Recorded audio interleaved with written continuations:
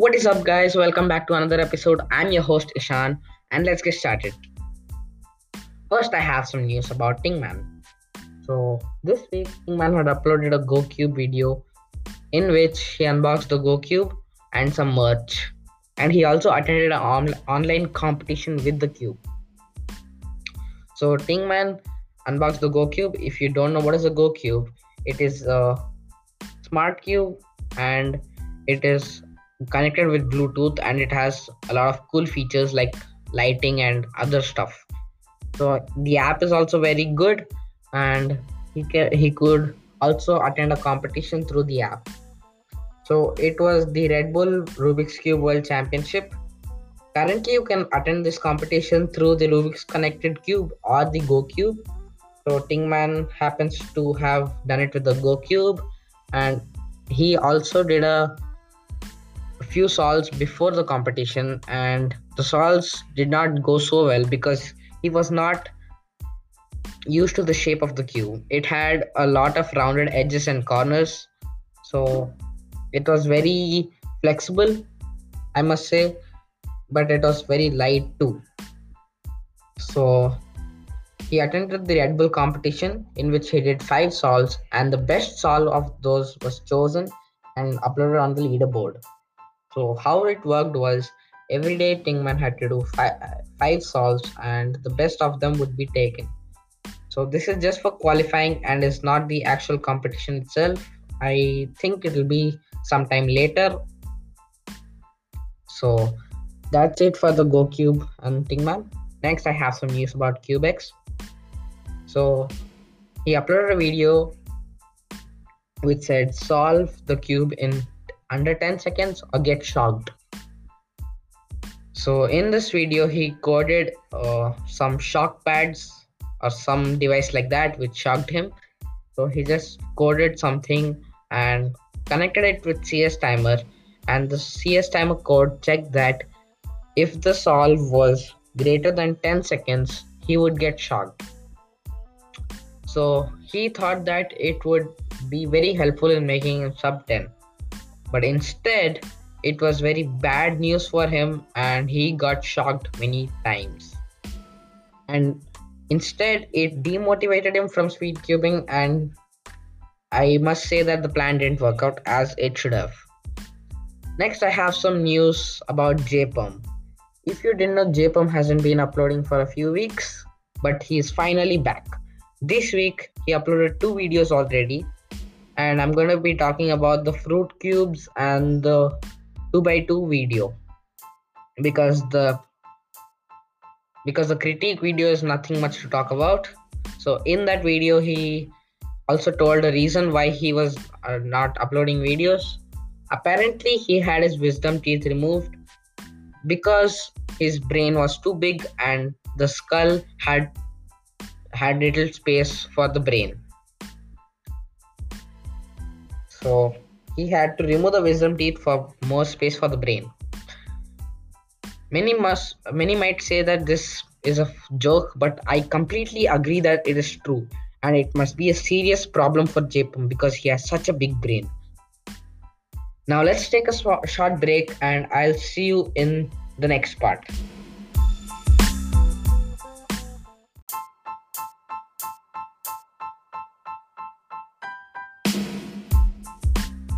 Welcome back after the short break and going to the next news. So the next news is about Timon Koloshinsky and his comp clips or competition clips. So he is currently in a competition, which is very cool because the coronavirus is happening right now. But there was a lot of social distancing and all the rules were followed in the competition, and he just uploaded the solves, and the place he was solving in looked very empty. So I will go about the videos he uploaded puzzle wise. So first, there was a 3x3 for which he uploaded 3 videos. So the first one was a 4.90 single, and the next one was a 4.77 full step single.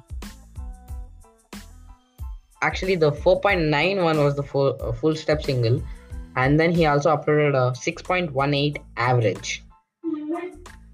So then we have the 4x4 videos, in which he uploaded two videos, in which the first one was the national record average of 25.14 and a 24.68 single, which was not a record, it was just an average solve.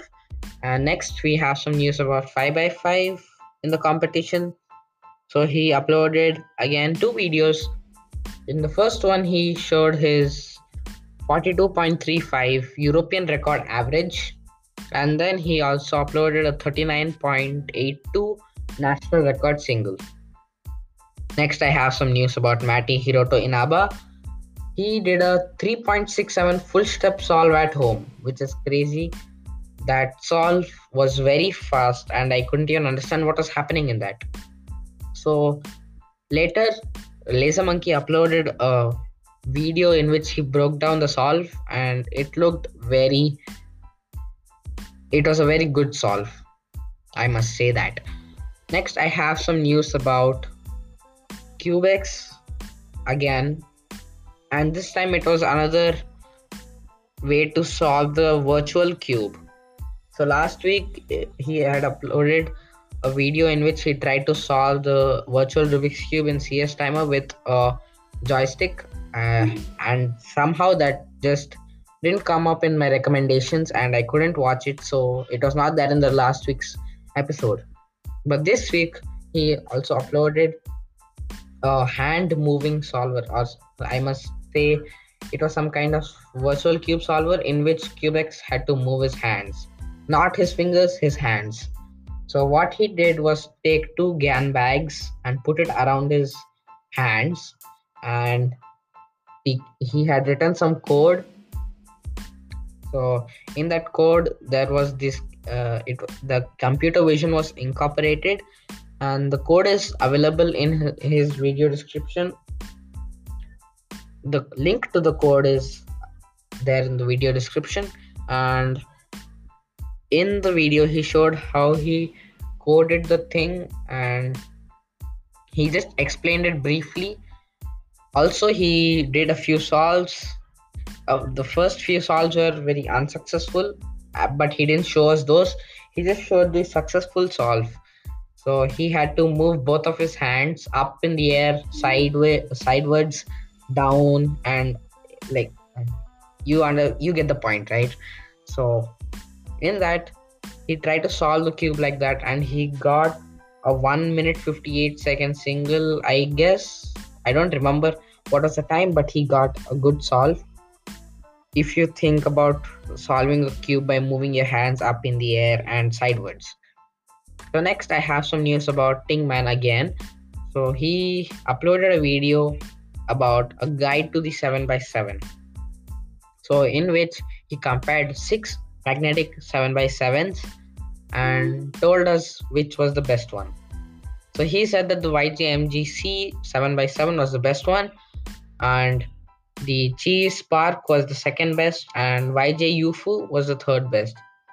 All of these were magnetic 7x7s, and he told us that non-magnetic cubes are useless and worthless, which I totally agree for, because 7x7 and non-magnetic is like a nightmare. You get pops all the time. But I don't think that this news might affect many people, because who wants to buy a 7x7 anyways? I don't solve the 7x7, and most of the people listening to the podcast don't. No offense to the people who do, but I think that 7x7 is very hard, and I don't have the patience to just solve. And I'm very bad at 4x4, so I don't think I can solve 7x7 in quick time, in a good time, or like something like 5 minutes. I solved the 4x4 in 1 minute 45 seconds or something like that. So I don't know how much time I will take to solve the 7x7. So that is my opinion on the 7x7, and that's it for today's episode. Don't forget to subscribe / follow the podcast. It'll be a very helpful thing for me, and it's also very motivating. So don't forget to do that, and see you guys in the next one.